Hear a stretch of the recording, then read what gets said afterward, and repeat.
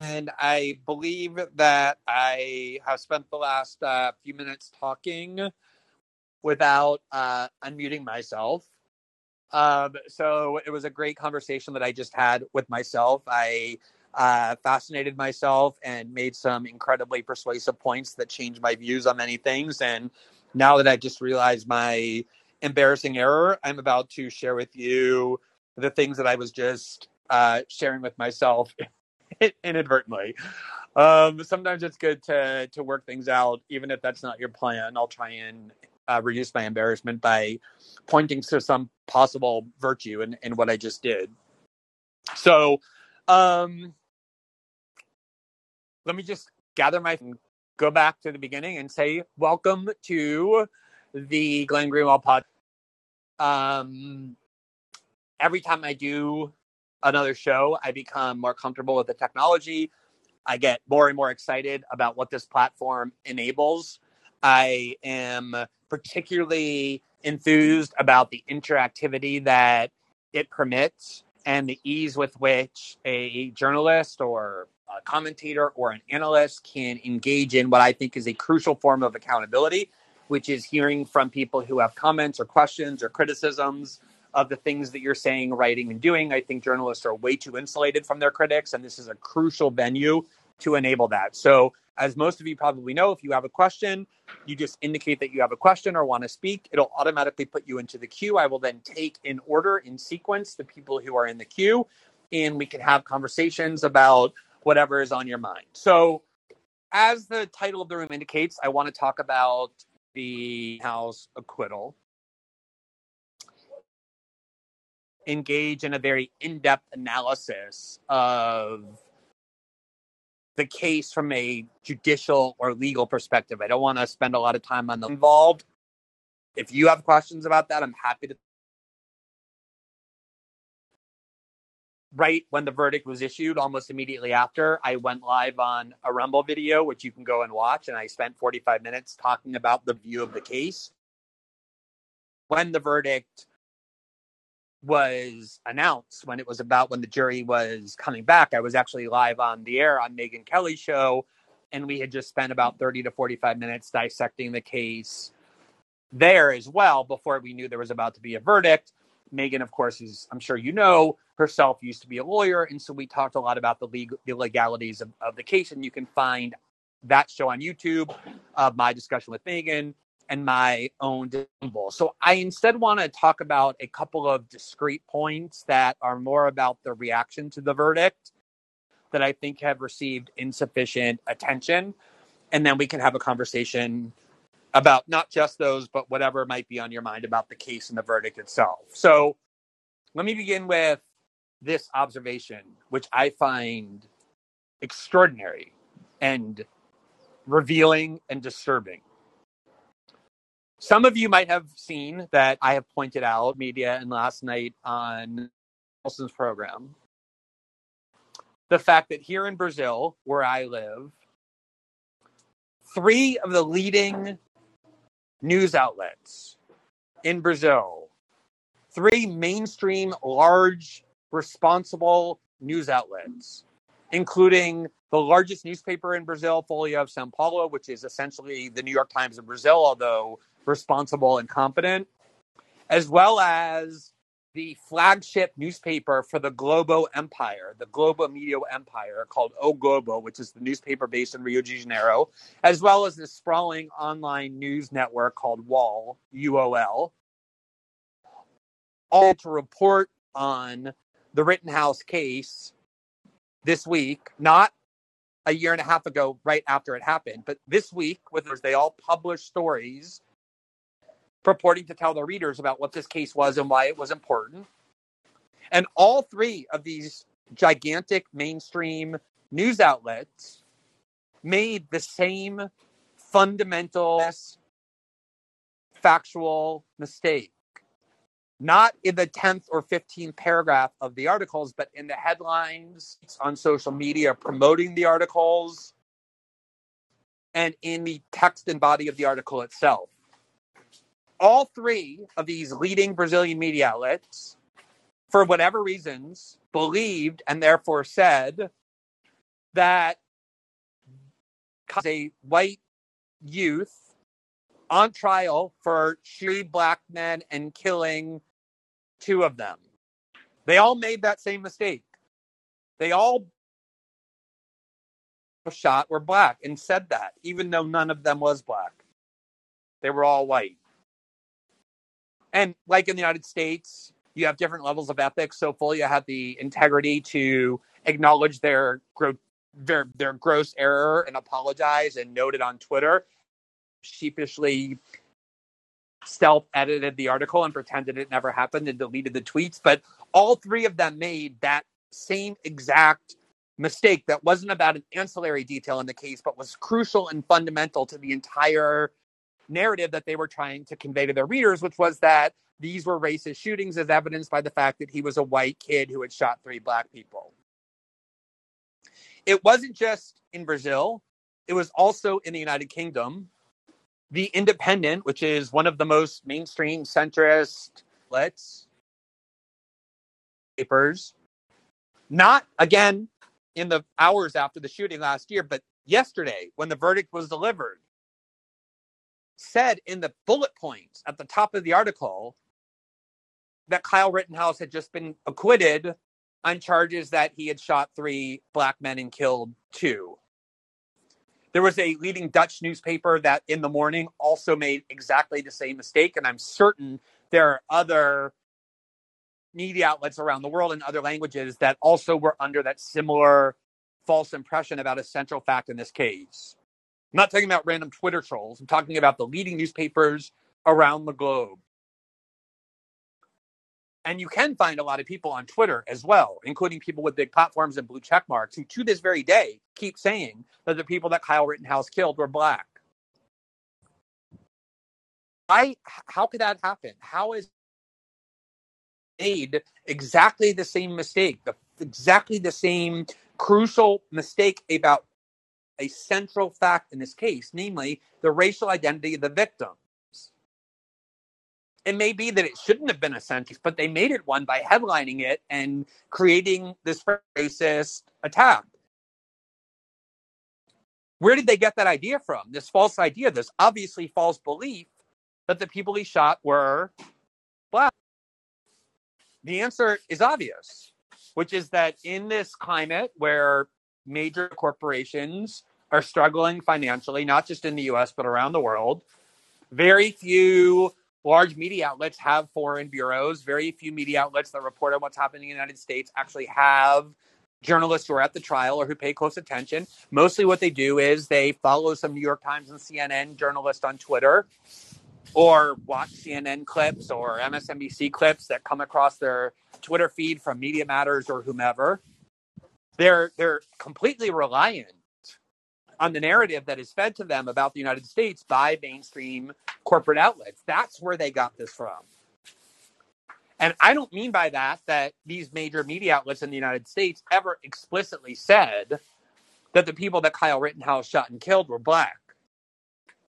What I do mean is that they deliberately created that false impression and did so in numerous ways, including by calling Kyle Rittenhouse repeatedly from the start a white supremacist terrorist, even though there was never any evidence that Kyle Rittenhouse subscribes to an ideology of white supremacy. They called him a white supremacist terrorist, which meant that not only was he a white supremacist, but that this is a terrorist act designed to advance the ideology of white supremacy, which naturally would lead people to believe, and obviously did lead many journalists around the world to believe, that he and shot them. And that's why they put it in the headlines of their newspapers in a way that was incredibly embarrassing. But the other way that they did that they deliberately cultivated this false perception, was that they concealed on purpose the fact that the race of the people Kyle Rittenhouse shot, was white. Now, if it were the case that media outlets in general don't talk about race and don't identify the race of people who are the shooters or who are shot, that would be normal. But of course, the opposite is true. These media outlets are obsessed with telling you every single time that the police shoot somebody what the race of the person that they shot is if the person isn't white. because that helps the narrative that they're trying to create, that this is a racist society foundationally embedded in white supremacy. That's the belief that they have. And so they write their journalistic copy not to convey facts that they want you to have, but to manipulate you into seeing the world the way they want you to see the world. And I'm sure you can find examples where in passing, in like the 10th paragraph or 14th paragraph, the New York Times, the Washington Post, probably every other outlet mentioned 2 months ago or whenever that the people Kyle Rittenhouse shot were white. I'm not saying it never was mentioned, but it was deliberately concealed. One of the articles that made the biggest impression on me was an article at The Intercept, the news outlet I founded in 2013 and then left in 2020, that is completely fixated on race. Almost every article they publish, they insert a racial angle into the very beginning. Everything is about black and brown communities. This person's black, this person's brown. They're obsessed with race. They published a 3,000 word or longer article about the Rittenhouse case, and they used the word white 21 times. Each time to tell you that Kyle Rittenhouse is white and that his politics were the politics of white supremacy, but never once mentioning that the people that he shot was white. And obviously, I don't need to tell everyone, there's no one who would deny. Had Kyle Rittenhouse shot and killed people, that would have not only been mentioned repeatedly, but would have been the primary fact that they trumpeted in the headline. That's how they manipulate the narrative. And that some of the most influential and prestigious and most media corporations around the world were deceived altogether into believing something about this case that was completely and totally false. Not about an ancillary fact, but about a central fact. Now, again, you can argue that it should have been an ancillary fact, what the race was of the people he shot, or that it shouldn't, but they made it central, insisting that this was a case involving primarily racism and a racial dynamic. And if you do that, then of course, whether the people who were shot were actually black or white becomes a central fact. How is it that all of these major media outlets got this crucial fact not in the hours after the shooting, but up until a year and a half later, yesterday, when the verdict was issued? It's obviously because they were misled, as millions of Americans were, about what happened by the American media. And I think I've said before that I had paid close attention to the Kyle Rittenhouse shooting since it happened, but I never once used my public platform to speak about it or opine on it in any way, because as somebody who has been a lawyer, I know that many times, especially if a trial is about to happen, you don't really get the full picture of the truth until you have the benefit of seeing the evidence and testimony in their full context, subject to cross-examination, and all of the rules of evidence designed to ensure that evidence is being presented in the most reliable manner possible. The opposite of what happens if you're paying attention to something. I deliberately refrained, not just from speaking out about the Rittenhouse case, but even forming an opinion until I could sit down and watch the full trial, which I did. And when I did, I was genuinely enraged and shocked and betrayed, notwithstanding what is obviously my extremely low opinion of the media, at the enormous gap that was there between the narrative that they created about these events and the reality of what actually took place. And the proof of how it was is in the fact that the world believed something that was completely false about what happened here. That is extraordinary to see. It's amazing to see. Now, on this issue of the race of the people Kyle Rittenhouse shot, when you point out the fact that he shot 3 white people seems inconsistent with the claim that was circulated from the start, that this was an act of white supremacist terrorism, people will point out, not unreasonably, that sometimes white supremacists do kill white people if they perceive that those white people are activists on behalf of a civil rights movement or anti-racist causes. And they'll point almost entirely, exclusively, to the notorious case in Mississippi in 1964, when 3 activists on behalf of the civil rights movement, 1 African-American, James Chaney, and 2 Jewish anti-racist activists, Andrew Goodman and Michael Schwerner, had gone to Mississippi and disappeared, and it was determined that people associated with the KKK had murdered them. And people will say that's an instance where the KKK killed 3 people, 2 of whom were white. So sometimes white supremacists kill people who are devoted anti-racist activists. And yes, that's true. The fact that the people Kyle Rittenhouse shot were white does not prove that he is not a white supremacist. In general, if you want to make the accusation, grave accusation about someone that they're a white supremacist and were driven by white supremacist terrorism, the burden is on you to present the evidence to demonstrate that that's true, and there is none. But the other aspect of it is that, yet again, this narrative bears no resemblance to the truth. So often, the protests that got called Black Lives Matter protests were driven overwhelmingly by white people who very often had no interest in anti-racist causes. You can go read from June and July and August of 2020, where many Black activists who have long been involved in the anti-racist cause were enraged by what they perceived as white interlopers from Antifa and other causes trying to smuggle in their own nihilism or their own insurrectionist anarchy into this movement and using it as a pretext to engage in violence because of their own political cause, total racism, or just for their own personal enjoyment or satisfaction. And if you look at the 3 people that Kyle Rittenhouse shot, it is almost impossible to depict any of those 3 as devoted, noble, anti-racist activists who Kyle Rittenhouse would have shot because he was so offended by their anti-racism. The first person that he shot and killed, Joseph Rosenbaum, it's impossible for anyone to depict him that way, except for the most craven propagandist. He was somebody who was clearly struggling with mental health issues, was just released from a psychiatric hospital where he tried to kill himself, had a long history of serious crimes, was hurling the N-word at everyone he could find. There was nothing about him that suggested he was there for anything having to do with anti-racist activism. Which obviously isn't to say that he deserved to be killed. No one deserves to be killed. But the claim that Kyle Rittenhouse shot him because he was so offended by his anti-racist dedicated activism, as opposed to the reality that Rosenbaum had said to Kyle Rittenhouse, "I will kill you if I find you alone," and then chased him and tried to take his gun, is an utterly false narrative for anyone who watched the trial.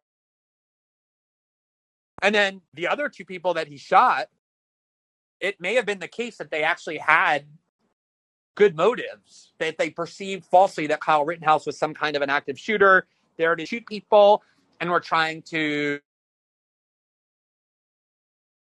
I'm not saying that's true. I'm saying it's a possibility. We don't know what their motives were. But what we do know is that it's very difficult to say about either of them that they were anti-racist activists. One of the people who he shot, the one who survived, Gage Grosskreutz,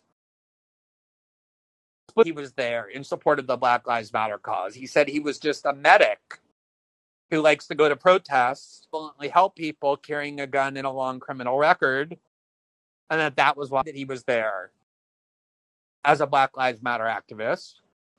And then the other person that Kyle Rittenhouse shot and then killed, Anthony Huber, by all accounts was there because he was friends with Jacob Blake, who had been shot by the Kenosha police days earlier, and many media had to retract the claim that they shot him when he was unarmed, because the reality was they had been called there by his ex-wife, who claimed that he was guilty of domestic violence, which 2 of the 3 people Kyle Rittenhouse shot also were convicted of in the past, that he was trying to kidnap his children, and that he had a knife in the car that they believed that he was going and lunging for when they shot him. So again, it doesn't mean that any of these people deserve to die. I don't think there's anything positive with this case.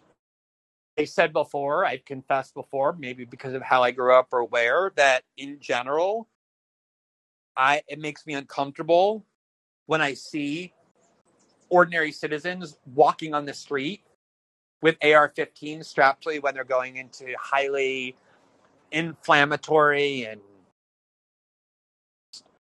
protests where violence can easily erupt. It's possible people being armed can actually reduce the possibility of violence. But personally, I'm uncomfortable seeing people with AR-15s. And I don't think it's a great thing to encourage 17-year-olds who haven't been trained to be police officers or security guards to walk around AR-15s. I wish that weren't the society we had where people felt the need to do that. But that doesn't matter at all how I feel when I see that. The reality is the law permits it. It's legal. There are people at those protests on both sides who are armed. And so a lot of this over Kyle Rittenhouse's acquittal seems to come from the belief that he shouldn't have been allowed to be there with an AR-15. But the fact is the law allowed that of any crimes because he didn't violate the law with regards to that gun that he had. That's just the nature of the society that we live in. So there's a lot of things you can debate about the Rittenhouse case, whether he should have gone, whether it was noble, whether it was reckless.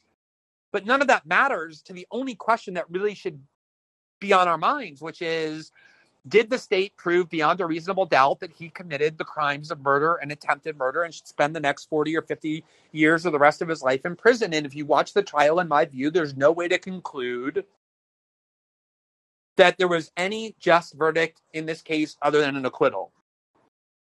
So that leads me to my last point, which is, why is it that there are so many people refusing to applaud this acquittal who are on the liberal left side of the spectrum? And it's not just that they're unwilling to applaud the acquittal, way, way beyond that. They really do seem to regard this case as some sort of litmus test for whether you're a good person.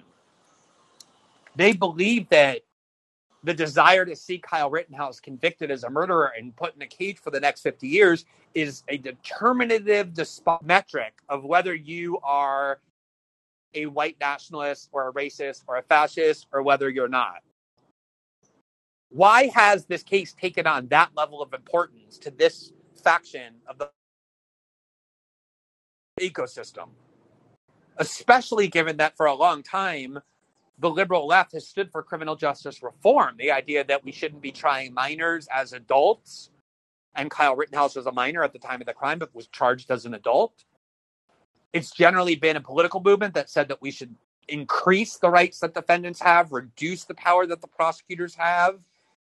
And yet here they are, not just cheering for prosecutors and demonizing a defendant, but saying that if you believe in due process and watch the trial and think the evidence was insufficient, somehow that makes you a white nationalist and a racist and a fascist. Why is it taken on such importance to this movement? Most of whom didn't even bother to watch the trial. That's extremely clear. I don't know if you saw, but yesterday Bill de Blasio, the mayor of New York, went onto Twitter to express his outrage and indignation that Kyle Rittenhouse had been acquitted.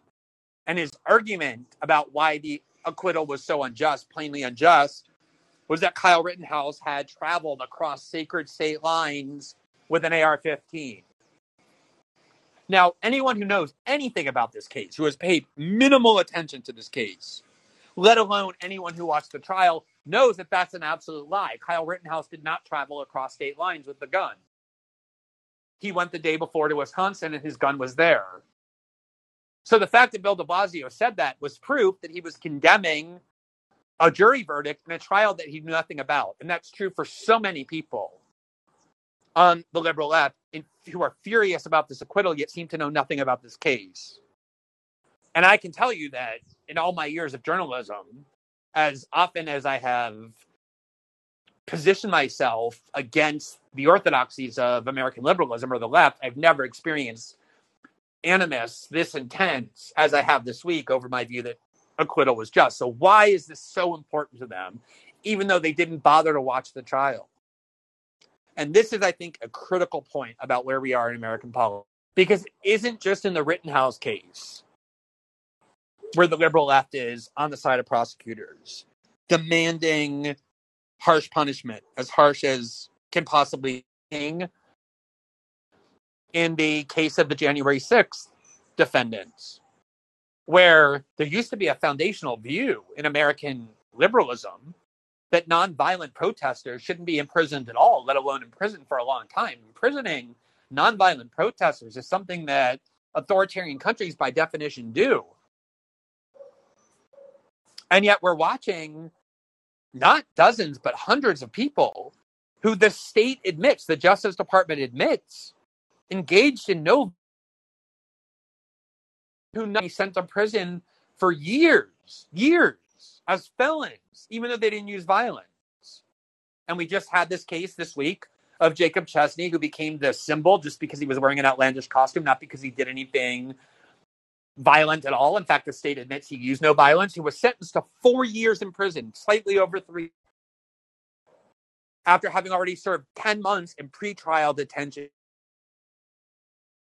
Just as I support the harsh prosecution of 1-6 defendants, just like they have a bloodlust to see Kyle Rittenhouse in prison.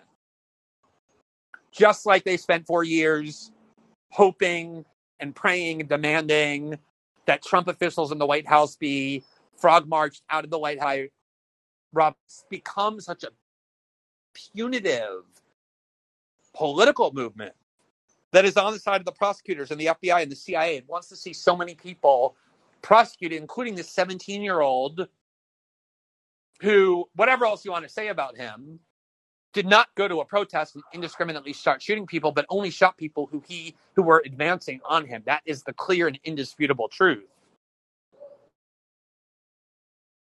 And I think that the answer to this question tells us so much about where we are politically.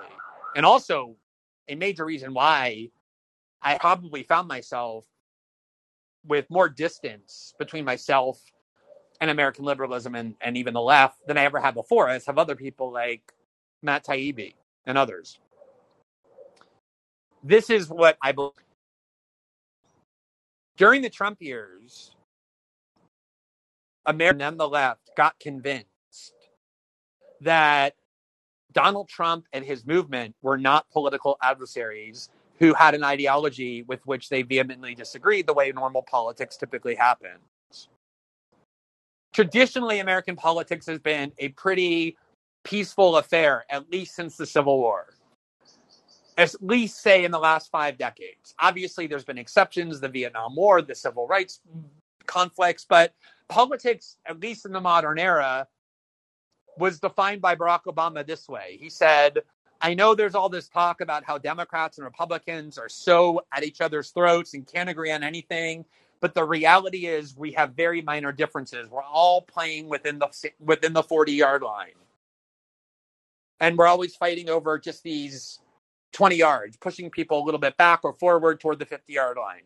Meaning we all basically have the same foundational view, establishment wings of both parties, and we kind of bicker over things in the margin. I think he's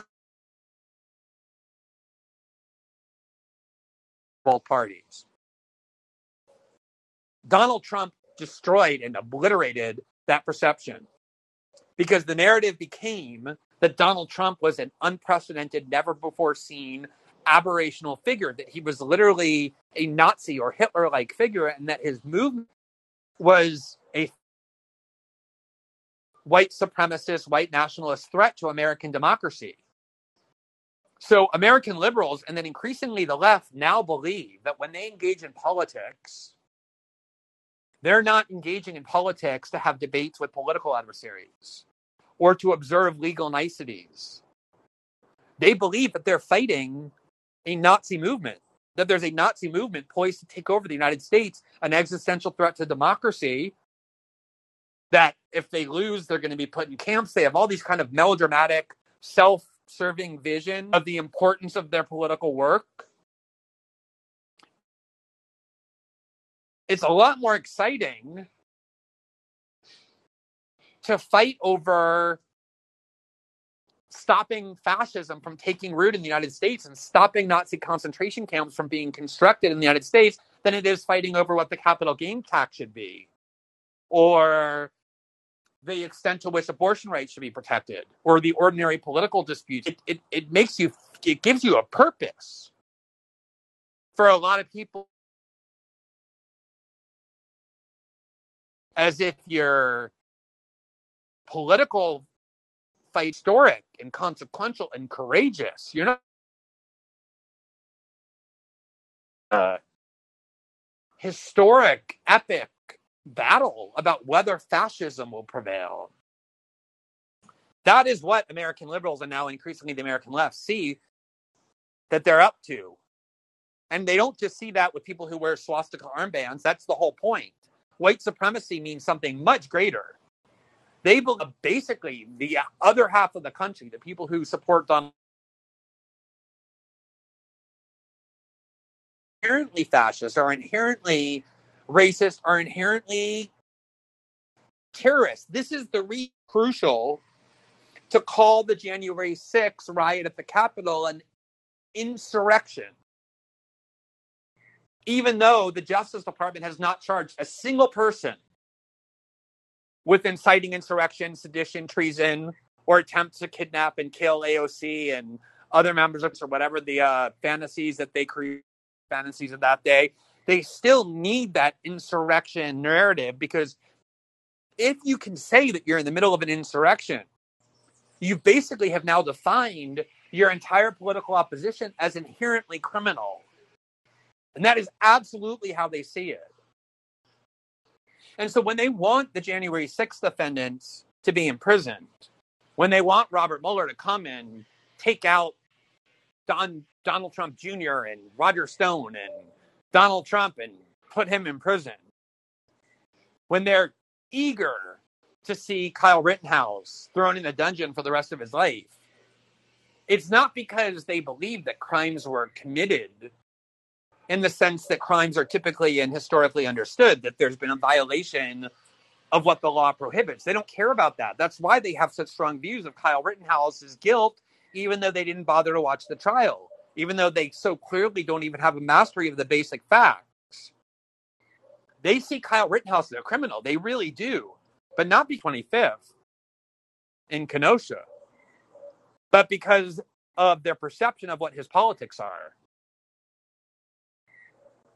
That's the same thing they see with the January 6th defendants. That's all they need to believe should be in prison, is that your ideology is associated with the Republican Party, the pro-Trump movement, because it's not just a conservative movement, it's a fascist, insurrectionary threat to Jews. That's what they really believe. And if you really believe that, as they really believe that, it's actually rational to think that anyone who belongs in prison. It's like a war mentality. When there was an act in the United States, Abraham Lincoln suspended habeas corpus because when you're in a civil war, the luxury of constitutional and legal niceties. It doesn't matter on a battlefield. Due process that you have to dispense with in war. So once you adopt that war mentality, we're in a civil war against a fascist insurrectionary movement. All those people that are against you should be in prison simply. Everything becomes binary. So if I'm someone who stands up and says, I've been a lawyer, I studied law 20 years ago, I practiced law for 10 years, I watched the entire trial, and I believe Kyle Rittenhouse should be acquitted not for political reasons, but because I evaluated the evidence as best as I could, they don't accept it. Because what they hear that as is you defending somebody on the other side of a war. And it's basically all they can understand it as, all they can interpret that as, is this binary declaration of which side of a civil war that you're on. And by saying that,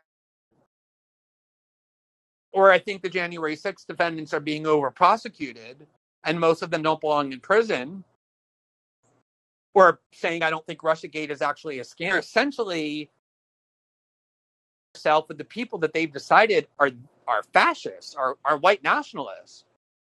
And it makes sense for you to hate anyone who defends people you're convinced are white nationalists and fascists who want to set up concentration camps for minorities and all the other things they've convinced themselves are true. That's why this case has such profound importance to them.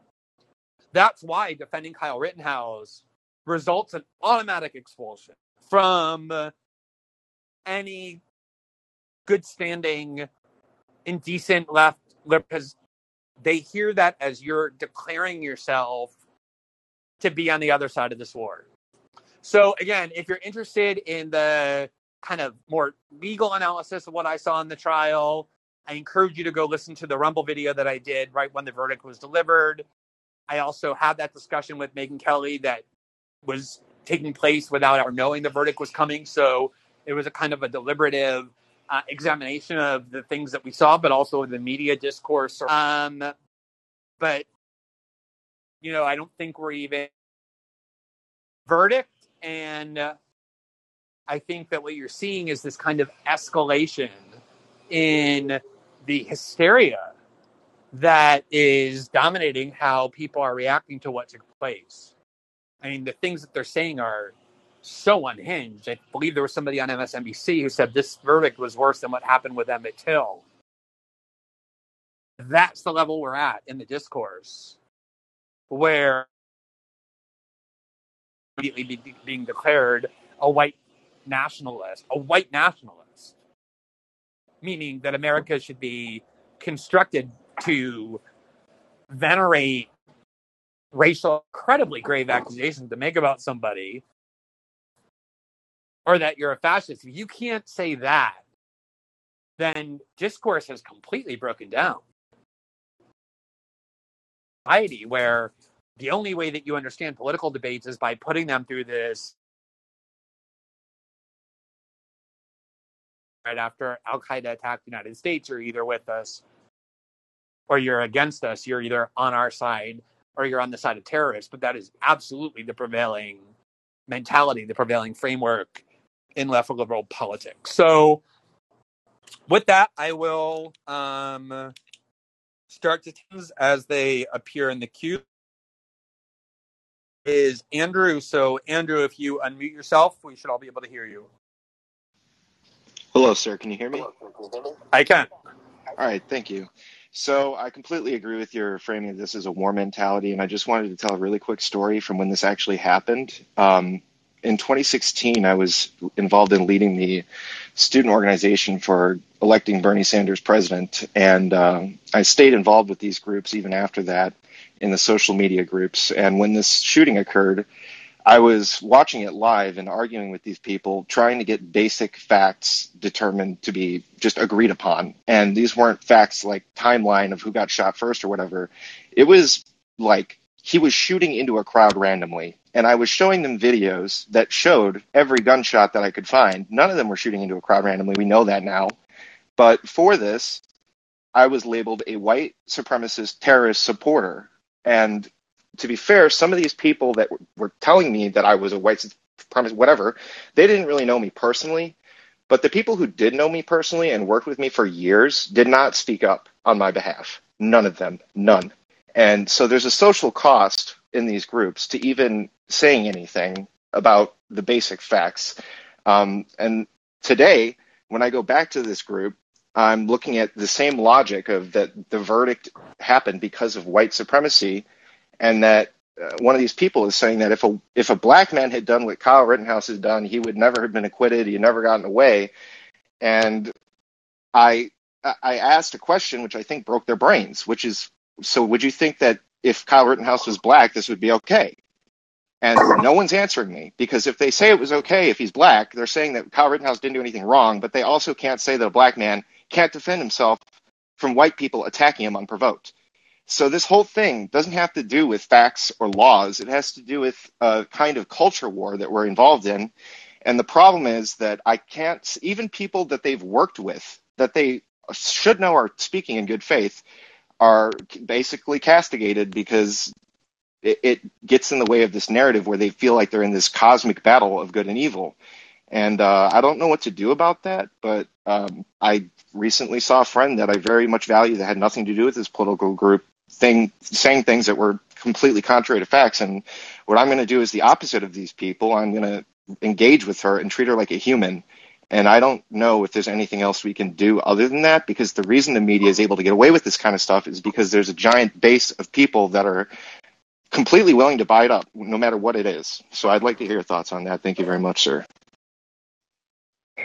Well, first of all, thank you. I think that was an incredibly important and thought-provoking comment. And so I just want to make a few quick points that arose in my mind as you were speaking. First of all, I'm actually thrilled that you began by saying that you worked on the Bernie Sanders 2016 campaign. I don't mean that you were a paid employee of the campaign. I mean that you were a supporter, because I do want to avoid a kind of sweeping generalization about the left.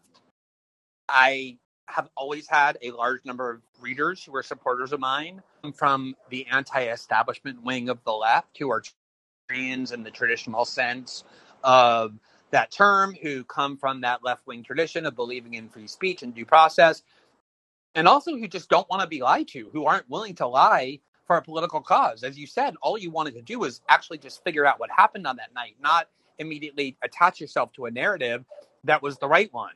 So I want to just actually highlight the fact that there is a substantial part of my readership still, and not just my readership, but the readership of Matt Taibbi and Aaron Mate and Jimmy Dore and other people who have been declared expelled from leftism, Tulsi Gabbard and others like her, who are on the left and are doing their best with their ideology, but to preserve their integrity as they try and resist this coercion to affirm things they don't believe.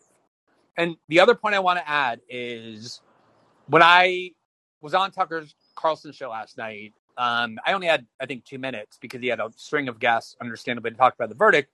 And the second question he asked me was, why does the media always want to impose a racial framework? What's the motive behind it? And I only had a minute to answer, and I basically said it gives them a...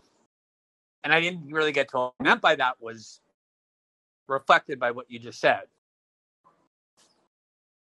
If you know that any dissent from left liberal orthodoxies will result in your being branded a racist and a white supremacist or a fascist, that is a very potent weapon of coercion to breed conformity or to silence people. It hurts to be called a racist or a white supremacist or a white nationalist.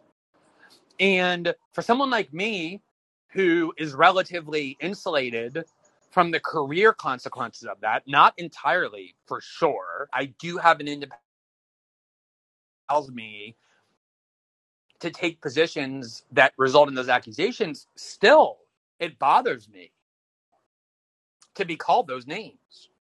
And for people who are less, I guess, protected from those tactics, people who need jobs in media, who need jobs in the corporate world, who can't afford those accusations, the climate is going to suppress their ability to speak freely. That's the purpose of it.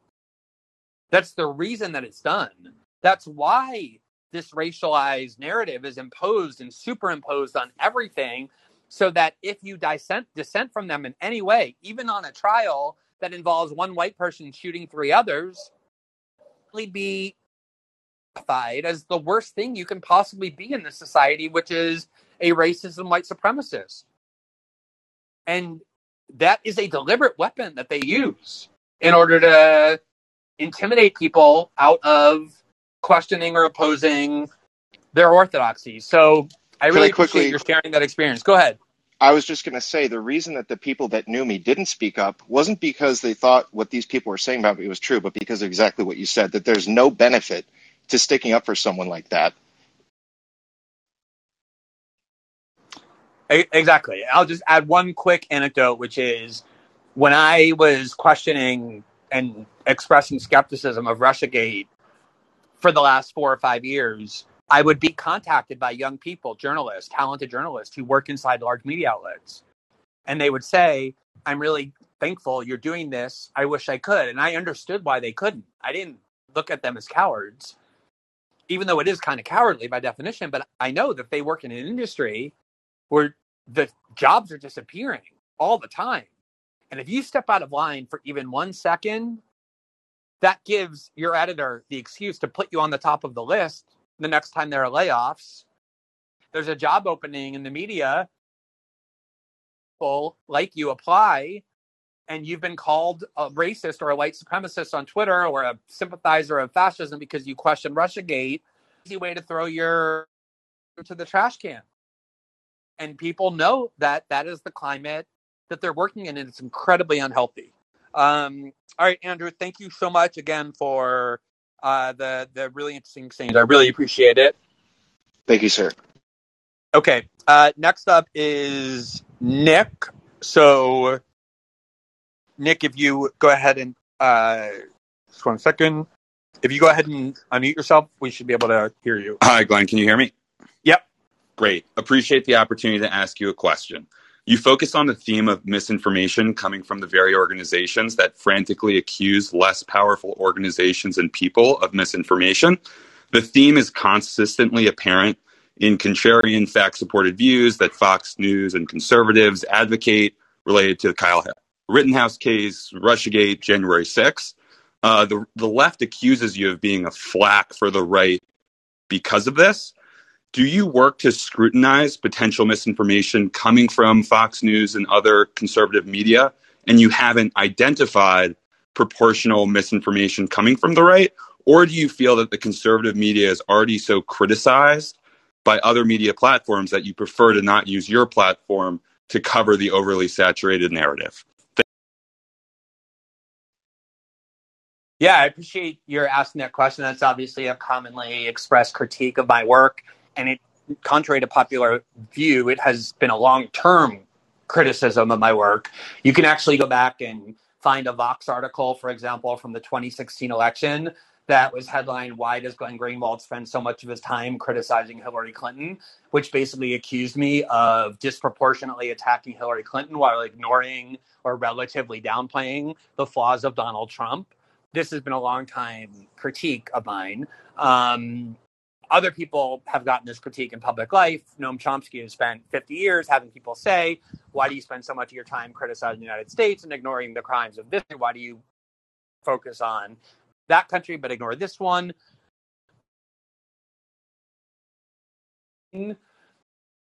Then it's already a pretty dubious way to critique somebody. Every journalist is one person. I'm not CNN. I'm not a major news outlet. I can't talk about every newsworthy topic. I have to pick and choose what I focus on and what I don't. And I think a lot of this goes back to just how I began writing about politics. You know, remember in 2005, I was a lawyer.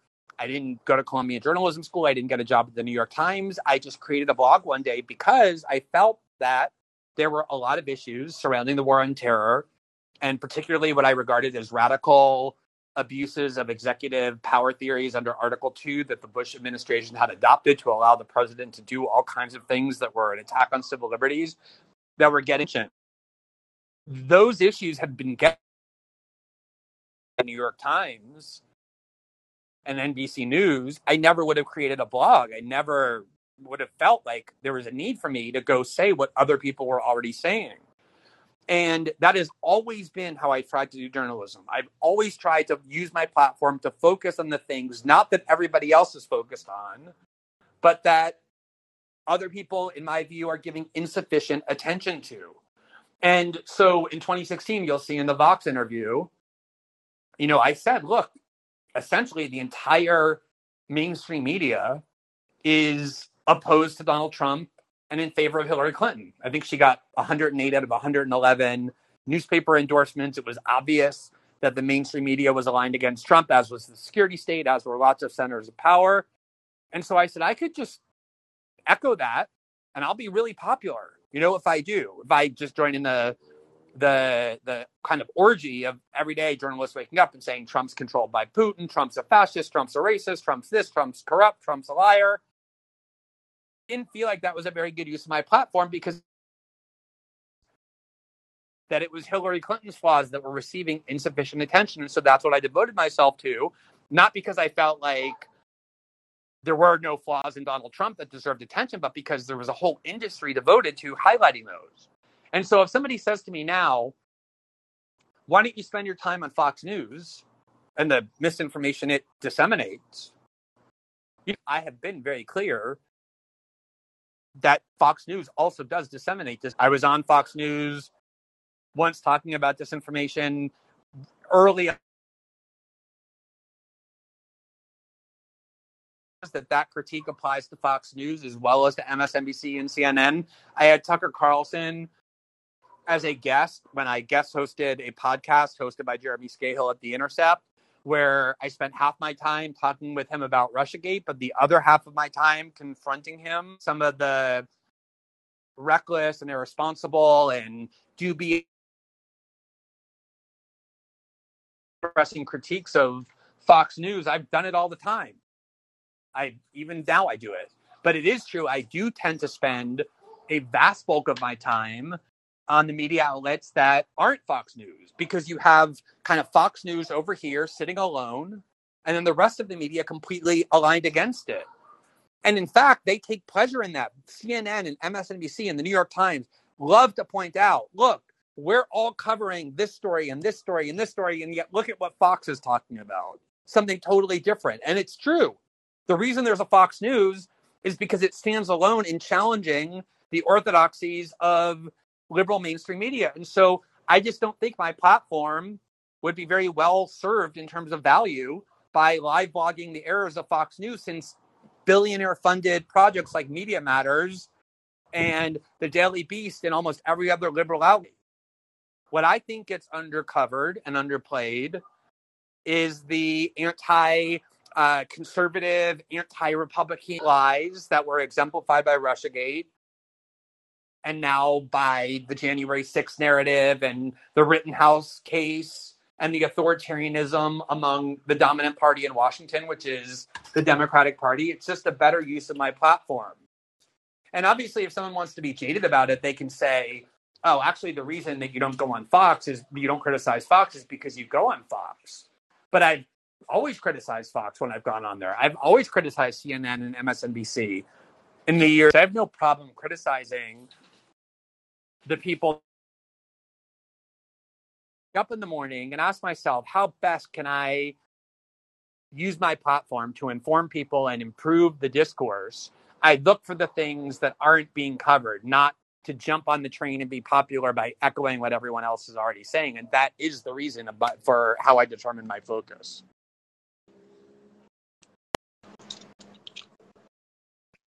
All right. Thank you for asking that. Person is Sal. And by the way, if you ask me something and I answer, feel free to, ask a follow-up or express your comments. You're not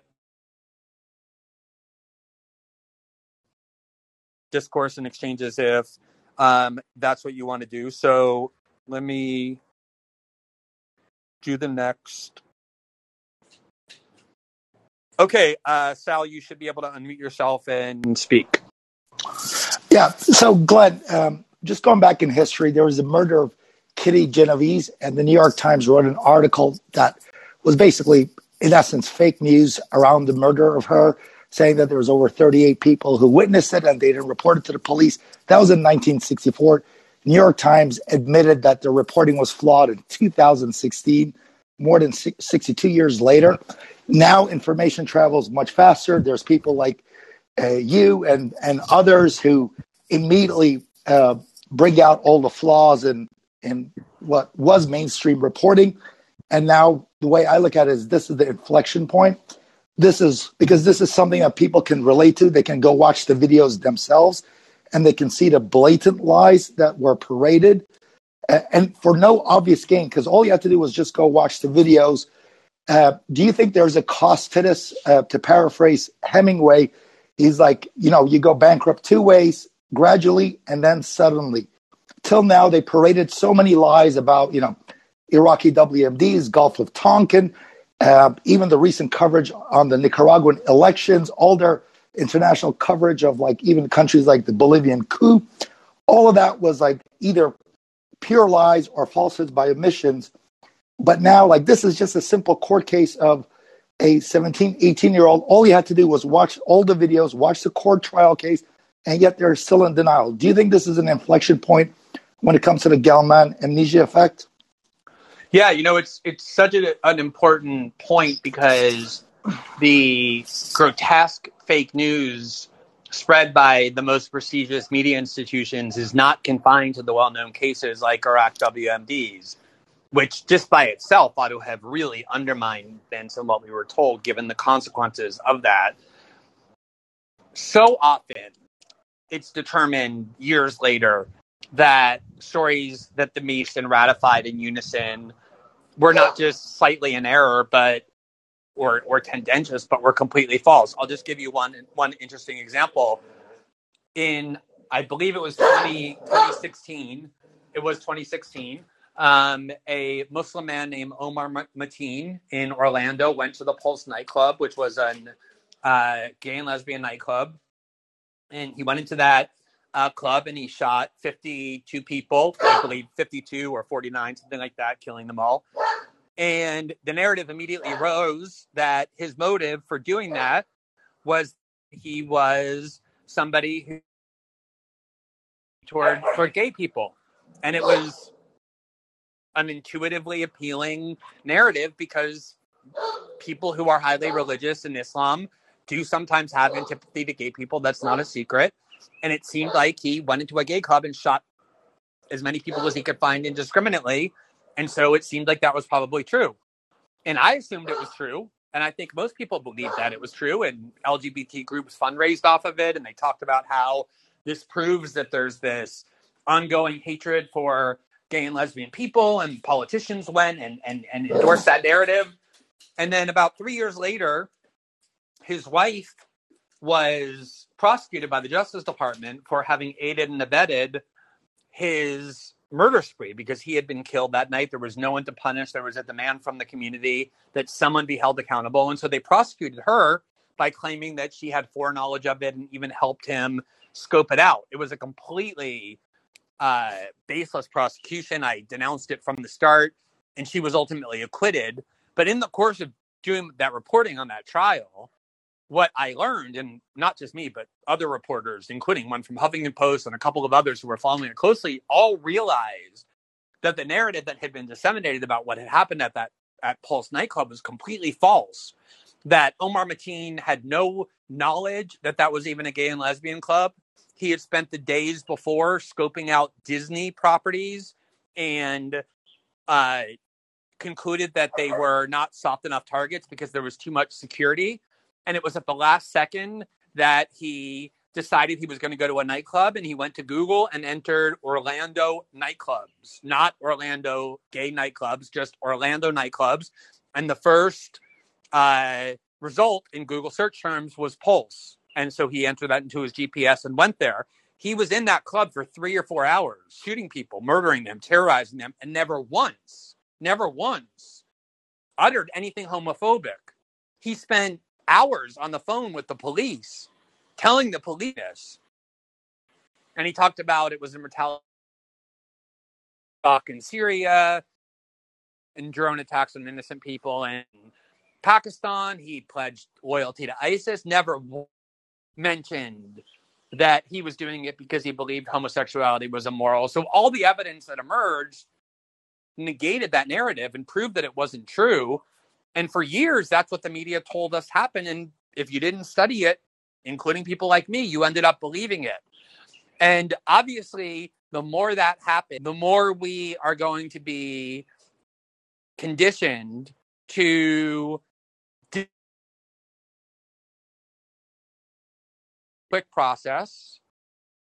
I think it's a gradual one, but I also agree with you that the more it happens, you get to a tipping point. And polling data is starting to show that we're either at that test. Huge majorities of people do not believe what the largest media corporations are telling them. They don't believe that what they're hearing from them is truthful and reliable. And that way, or getting angry, or directing their animus to journalists who are lying to them all the time. And they're right. they are right in that perception. That is what journalists are doing. So I think that's the reason why the system in the media that is independent, that has emerged and is so successful, precisely because those institutions that we in the independent media have decided we don't want to be a part of anymore, because you cannot tell the truth within them. So I do think there's starting to be a strong perception change. I think they know that. That's why they're so devoted to maligning independent media. That's why they're so devoted to censoring independent media, to controlling the internet, to preserve their ability to almost force people to be a captive audience to them by destroying anyone else who might try to compete with them. But I don't think it's going to work, because, as you suggested, the process is accelerating, where people are realizing more and more that what they hear from the media is not just occasionally in error, but deliberately deceitful. And as someone who's challenged the national security state, don't you think like a lot of this is like Salazar's 3Fs, basically do a lot of infighting to do with like wokeism, identity politics. Meanwhile, everyone forgets that the national security state gets $1.25 trillion. It's actually not the headline $700 billion number. It's $1.25 trillion, yet there's no money for Medicare for all. Yeah, I mean, first of all, I find your framing is, I don't know what your politics are, but the traditional left-wing understanding of politics, that we spend far too much money on the security state and not enough on the welfare of citizens, although that has become increasingly a view that's popular in right-wing populism as well, which is one of my political projects, is to get people on both sides of that spectrum to see the common ground that they have. But, you know, one of the reasons, again, that I find myself more distant from the liberal left, exactly what you said, which is one of my main focus, citizen, has been the pernicious nature of the security state. And that has almost disappeared entirely from liberal left politics. It's very notable that Antifa, which claims to combat fascism, never would go to the CIA in Langley and protest outside the CIA or an NSA office. They think fascism is like these roving bands that the U.S. government is completely against as well. Half the time, Antifa is out on the street protesting in defense of vaccine mandates. So for me, left liberal completely given up on the idea that challenging the security state is an important priority. And although nobody likes to admit it, that they like the CIA, that they like the FBI, I think there is this like kind of emerging view that in the scope of our enemies, those security state services are either low down on the list of the people we should be worried about, or even our allies, which we'll often find now left liberals cheering for prosecutors and the Justice Department, and why MSNBC and CNN is filled almost to the brim with former prosecutors and other people from the FBI and the Justice Department, because that has become the ethos of liberal politics, as I described earlier. All right. Next up is Rick. Let me just see.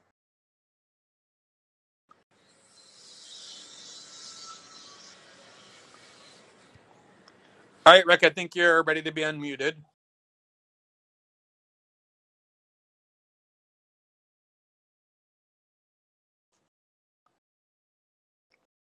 Rick, are you there? Let me see if I can unmute you myself.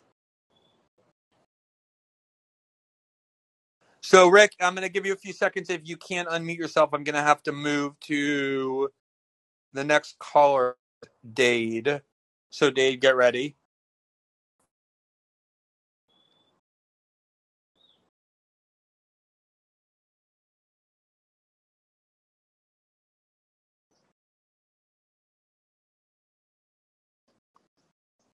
Dade, are you there? Hey, how's it going, Glenn?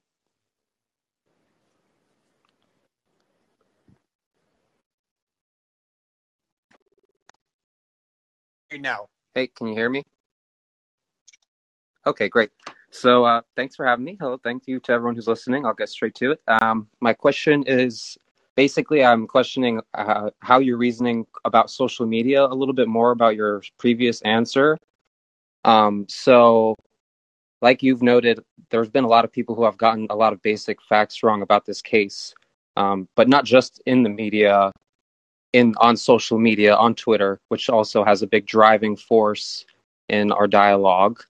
And so my question to you is basically about power in social media, because I know you have expressed and do express a desire to not have tech companies,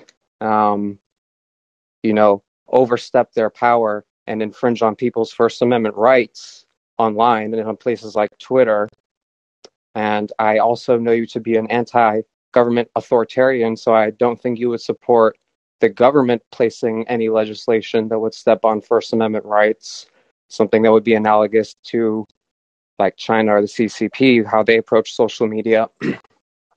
But then also we have this issue of people online, not just in the media, but normal people online who are misinformed and spreading misinformation about something like a case like this. So my question to you is, how do you reason with what seems to be like this type A, type B problem, where if you don't allow for one centralized authority to control information online, you seem to allow necessarily people to at least potentially spread misinformation? Thank you for accepting the question. Yeah, it's a great question. I guess, I would say that there's somewhat reductive, but when it comes to any pathology or harm to society that comes from granting people liberty, there's basically two choices, generally speaking. Obviously not, but you can basically go in one of two different directions. You can either limit people's liberty to engage in harmful conduct, or you can say that the more dangerous path is to empower the state to regulate those harms and instead rely on the capacity of human beings in a society to reason with one another and to connect to their better sides. So every freedom is necessarily going to entail harm. If you allow people freedom of speech, you're going to have people spreading noxious and dangerous ideas. If you allow people freedom of the press, you're going to have institutions or individuals spreading disinformation.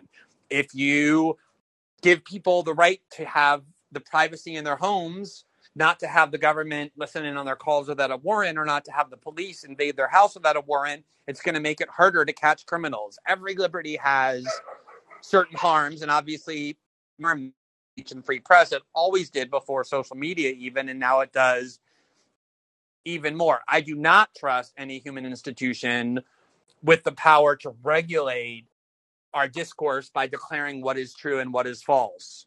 There are people now purporting to be able to do that, fact checkers or billionaire funded arbiters of truth, and so often their decrees are very subjective and often manipulative. Even if they're trying, they're still human and will err. And so I don't know, I believe in the power of human reason, the ability of people to persuade one another about what the truth is. I do think it's interesting that in this Rittenhouse case, the defendants and the prosecutors both had a very strong hand in choosing this jury. And they obviously both tried to pick a jury that would decide in their favor. They analyzed the jurors' characteristics, their politics, their background. They have specialists who tell them what kind of person they should look for. And they ultimately found a jury of 12 people from this community who sat there and listened every day to the evidence, knowing that there was a chance that their identities could be exposed. And a lot of people would be angry at them for life if there was an acquittal, but they got persuaded that the media consensus about this case was wrong and that the just outcome was to conclude the state didn't prove its case beyond a reasonable doubt and therefore weren't willing to imprison this person, even though their personal interest might have suggested that they ought to do that. I don't know. Maybe it's naive. Maybe it's a little rosy-eyed. But part of why I do believe in free speech so fervently and want to avoid having centralized institutions regulate and police our thoughts and lives and discourse is because I do strongly believe that human beings have a strong capacity to reason. And if we can connect to each other through free dialogue, open discourse, civility, tolerance for disagreements, to me, that always is the best path for eliminating some of these problems. Can I have a quick follow-up question? So, and I ask this because this is something that I think about as well. So, in light of social media, the technological revolution that we've kind of lived through in the last 10 years, how do you reason through the unique novelty aspect of social media? Because if I was someone who was, a typical Democrat, I might say, by not having a centralized power there, you leave the door open to foreign agents like, you might say, Russian disinformation, which roused people up to a breaking point on January 6th. But if I was a more conservative-leaning person, I might say you leave the door open to apps like TikTok, who are run and controlled by the Chinese government for being the number one, app used for American youth. So how do you reason through what feels like novelty, very novel cases that we're living through with this new technology?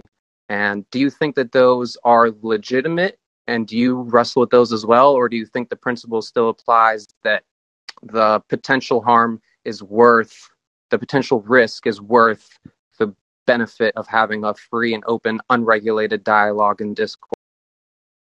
Yeah, I mean, the latter formulation that you just articulated is definitely the one that I embrace. Having said that, though, I do worry about the ability of this technology, social media and the like, more than ever to silo ourselves off. It's extremely easy to block everybody, literally block, as well as metaphorically block everybody who has a dissenting view, so that the only thing we're ever hearing are people who are constantly affirming the things we want to believe about the world and never have to be challenged. It's been actually kind of bizarre and amazing as somebody who has been on cable news for 10 or 15 years.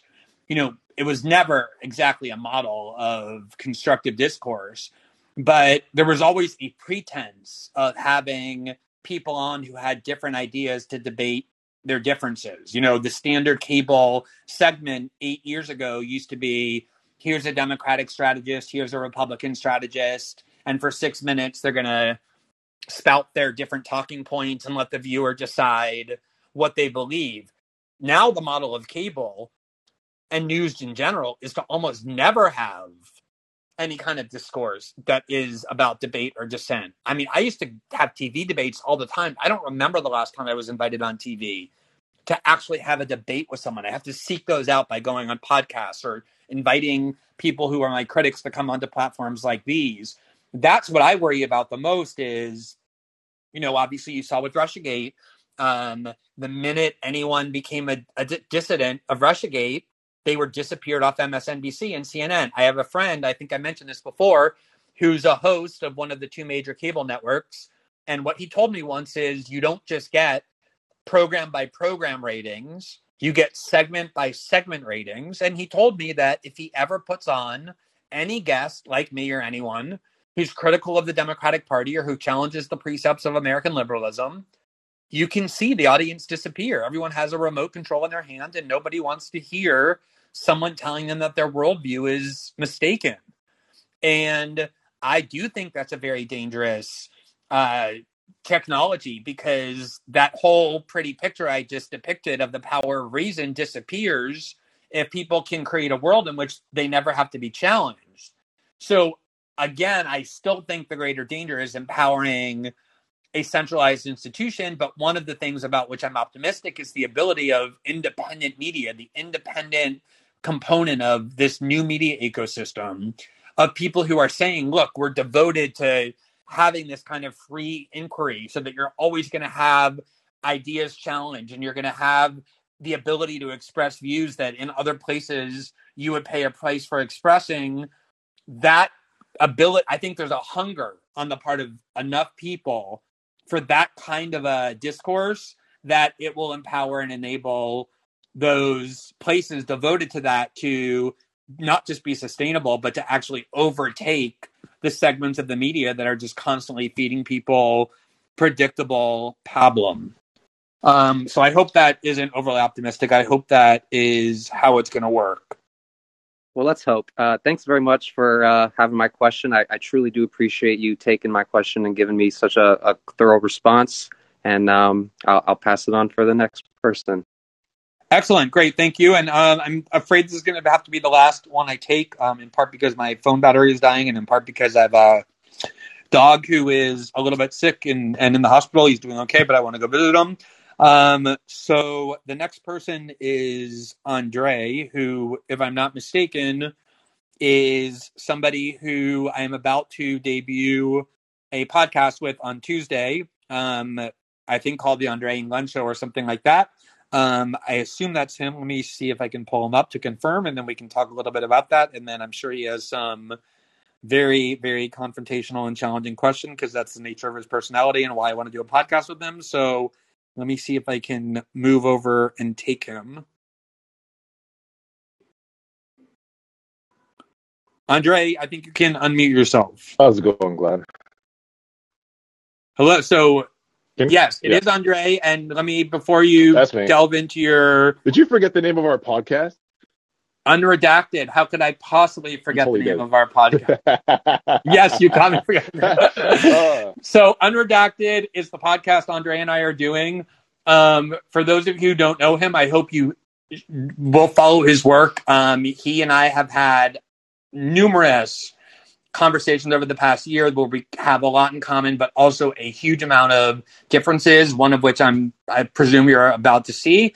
And we decided to try and take that conversation and turn it into a podcast rather than just enjoying it for ourselves, in the spirit of having people be able to have spirited disagreements that become enlightening rather than designed to destroy. So Andre, it's Tuesday, 4:30 Eastern. Is that correct? That's the time we settle on? Yep, Tuesday, 4:30 p.m. Eastern time. So if you click on my profile or on Andre's, you'll see the page for Unredacted. And if you follow it, then you'll be able to be notified when it starts. And you can also, both of us will obviously be promoting it. So Andre, I will see you on Tuesday. But in the interim, I'm very interested in what you have to say. Okay, I guess. So you haven't seen me talk about the Rittenhouse trial on social media, and that's because, and I've told you this privately, that I wanted to stay away from the daily cut and thrust of it and not get sucked into the social media conversation. I'd rather assess it from a safe enough distance outside of that conversation that I can come to a reasonable conclusion that actually holds integrity with me. But I guess my question is, why is it that the liberal left response to this trial is so interesting to you? And when I say liberal left, I'm talking about, the people who operate within the parameters of neoliberal realism and call themselves Democrats, for example, but not people who would be on the left, like me, for example, right? Or people who consider themselves socialists or anarchists, etc. I guess my question is, why does that take up so much of your concern versus the right-wing response?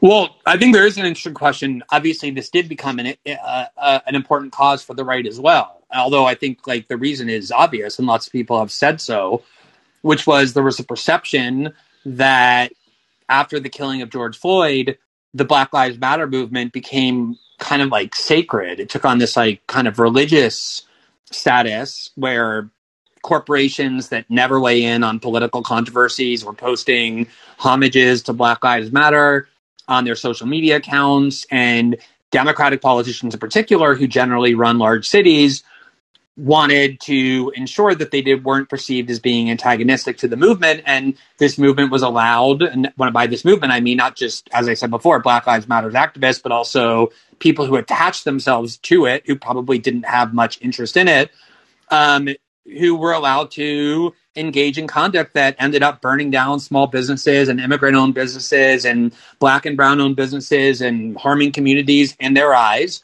That there was a Whoa! According there's been lots of reporting on I've seen the articles and I've seen the reporting, but for the most part, I've also seen stories of those businesses being protected. While, let's say, for example, like Targets and WalMarts were burned down, Wendy's were burned down.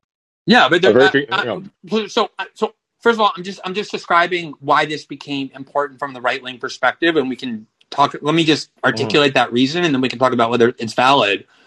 So I'm saying from the right wing perspective, sure. A lot of small businesses were being harmed. There's reporting in the New York Times and from independent journalists who interviewed store owners. I've heard them myself saying that their stores were burned down. They built up over generations. They are battling with their insurance companies to get the full payment. They haven't been able to, especially in the pandemic. That was devastating to them.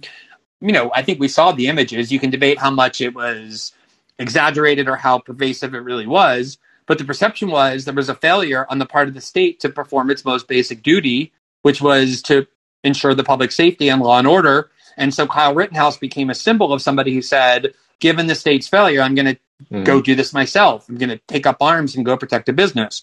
And he became a heroic figure. That became something very important in right-wing politics because they believed he was reacting to a failure that they perceived was the most central failure a government can have, which is the failure to keep the peace.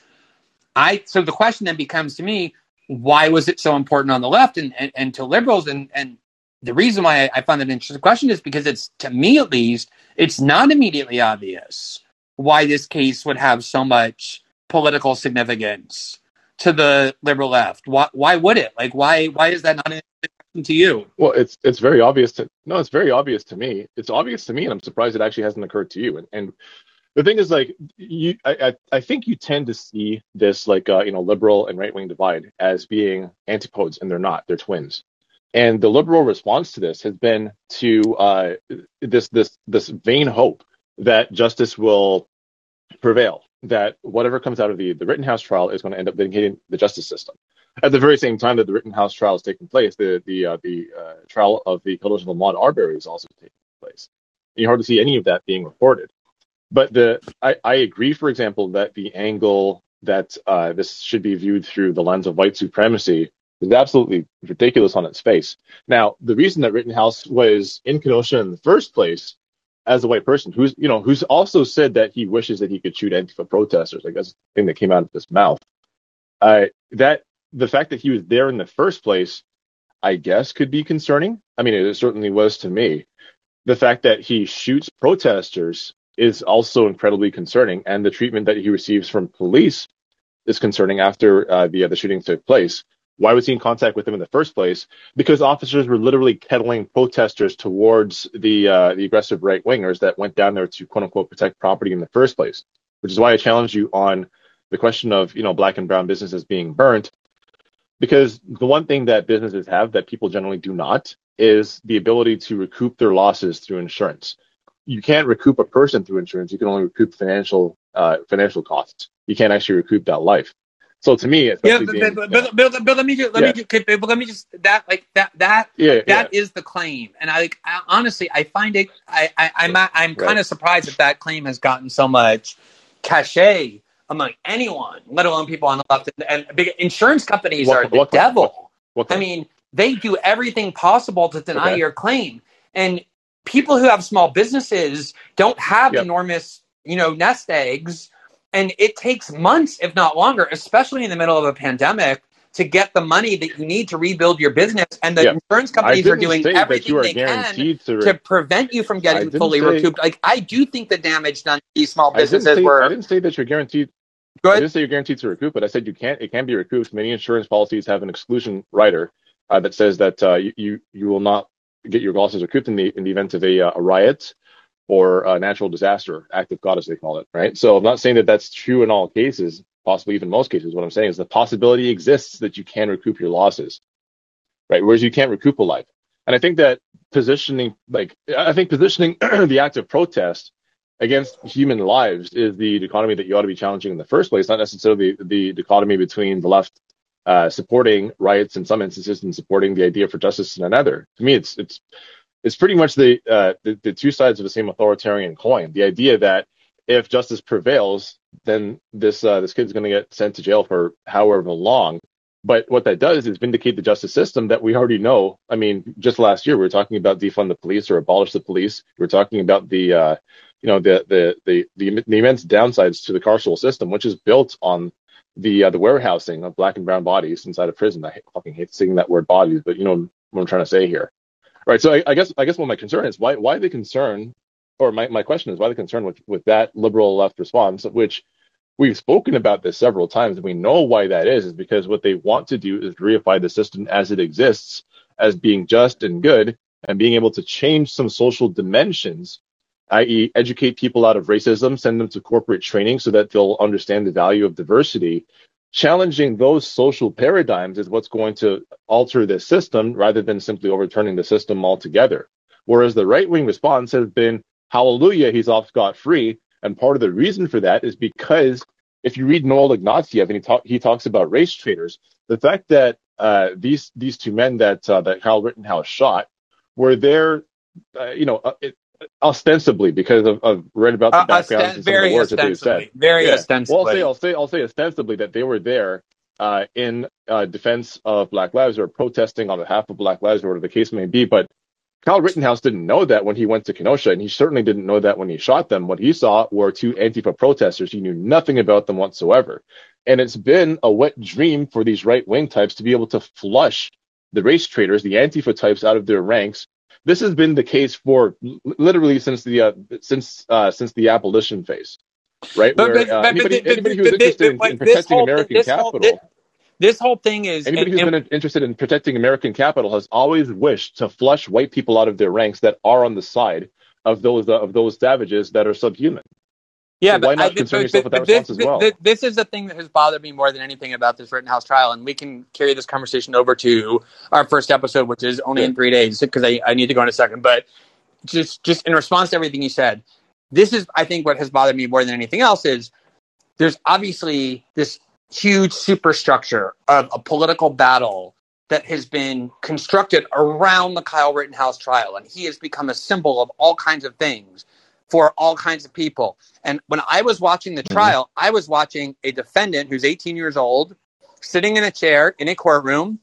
And if the jury came back and found him guilty, he was going to be put in handcuffs and put in a cage for the next 40 and 50 years. And my question was a very narrow one, which is, did he do the kinds of things that you have to do in order for the state to justifiably put you in prison for the rest of your life? And the answer to me became very clearly, no, he didn't. So the key part of why that I got convinced of that was precisely because with the description that you just said, which is, people like to go and shoot the white race traders, is exactly to me what he did not do. Like what convinced me so much was that the only people I'm not talking I know, about but the reality of what he did has to matter. Like the reality of what he did is that he only shot people who advanced on him. Responses to him. But Glenn, you're talking about the left liberal response, quote unquote, to the Rittenhouse trial, right? And what I'm talking about is the right wing response to the trial. And you're saying, no, we have to talk about what's going on in Kyle Rittenhouse's mind. And I'm saying, well, if we're talking about people's responses to it, why would you go on Megyn Kelly and then not challenge that point of view as well? Like if you see yourself as a star, do you think there was a lot of right wing support for Dylan Roof? Do you really want me to answer that question? Because I've been in. I do because I think there was almost none, like except on the very, very furthest fringes. And if there's this idea that like there's this great thirst, we're not talking about Dylan Roof though. We're talking about Kyle Rittenhouse and the right wing. Well, no, but if you're right that there's this like great revenge thirst to see white people go and like you would think that Dylan Roof would become a hero to the right as well, but he didn't because he was a psychopath who indiscriminately shot people because of their race. Okay, but when Heather Heyer was killed by James Alex Field Jr. In the Charlottesville uprising, people saw him as mowing down a protester is the right and good thing to do. To the extent that several states have passed laws saying that if you are in a vehicle and people are out protesting, you can just go ahead and mow them down. That's what are you not the law. talking about? That's not the law. The law is that if they're impeding you and they step in front of your car and you run them over because they've done that, you aren't held criminal. It doesn't mean that you can go just drive around looking for protesters and aim your car at them like a missile. This is like trying to explain to me down. the ins and outs of stand your ground. This is like trying to explain to me the vagaries of stand your ground, though. I mean, functionally, that's what the law may actually says, but in practical terms, how does it play out? Well, exactly what I just said. Yeah, I don't think that's true. I think if somebody got into a car and like purposely went around looking for protesters and mowed them down, they would have almost no support, and they would certainly be convicted in every one of the 50 James states. Field did get that level of support, though. What are you talking about? I don't think he did. I don't think he got. I don't think he was turned into any kind of like a right wing celebrity. I don't know. I mean, again, you can go find any opinion online. I'm talking about prevailing views, and I do think the way that Dylan Roof got viewed and the vast difference between him and Kyle Rittenhouse, that there's some like significant portion of the American right wanting white people to go on murder binges against black people. I could right now go and look through my bookmarks that I've made from last year and find any number of right-wing personalities, not just like random people on Twitter, but people with like actual check marks and television shows and bylines, talking about, either joking about or seriously discussing the possibility of mowing down protesters with their vehicles if they've encountered them on a highway overpass. So I don't know if that seems a little bit hyperbolic to me, Glenn. Yeah, I mean, look, one of the things I started off saying was I do think we're entering like Civil War discourse where people want their enemies treated as enemies of war, which means you imprison them and don't care if it's proven with the niceties of legalisms or even that they're killed. Look at how liberals treat Ashley Babbitt. Go ask a liberal what they think of Ashley Babbitt, a woman who was unarmed, part of a protest, never used violence, was shot in the neck and fatally killed. I can't find a liberal who says that they are angry about that. So I think that on both sides, there is this war, mentality that is emerging that I find very disturbing. Yeah. All right, Andre, true, I gotta go. I don't want to cut short our discussion, especially since we have a show of our own now to do. But there's a little taste of you gotta know that I'm studying your tweets like an imam studying the hadith. Okay, and I'll be there on Tuesday. We'll have a great and productive discussion on this. I have a team digging through not just your tweets but your entire past. So I think we're gonna both be fully armed and ready to go on Tuesday. Thank you, Andre, for your appearance. No worries. You take it easy. All right, bye. All right, everyone. So that is a great opportunity to just remind you that Andre and I are going to have a show. And the interesting thing is, despite that exchange, which I really liked, we have a huge amount in common as well. In fact, the way that I got to know Andre was he contacted me at the very beginning of the pandemic in March of 2020 and told me he was doing an article for Maclean's, which is a Canadian political journal. And he was extremely concerned about the civil liberties implications of anti-COVID measures that were being adopted and was particularly concerned about what happens to our right to protest if the government now has an excuse to force us all to stay in our homes, and was interested in the idea of how the citizenry is going to be fractured and weakened by us all being separated from one another, and how that was going to strengthen centers of power. And this was at a time when even people like me, very early on in the COVID crisis, were a little bit more open than otherwise we might be to the idea that maybe we do need to give the government some power to manage this pandemic. And Andre was sounding the carrion alarm from in a way that was more prescient and I think more clear-eyed than pretty much anybody else. So that was the nice beginning to our interaction, and it also entails disagreements of the kind that you just heard. So I hope you'll tune in to our first show Tuesday, 4:30 p.m. Eastern here in Colin. You can follow him and me and be notified when that happens. And I want to thank everybody on a Saturday and for attending, and especially thanks to all the people who stepped up to ask questions. It was a great conversation. I really enjoyed it, and I hope everyone has a great rest.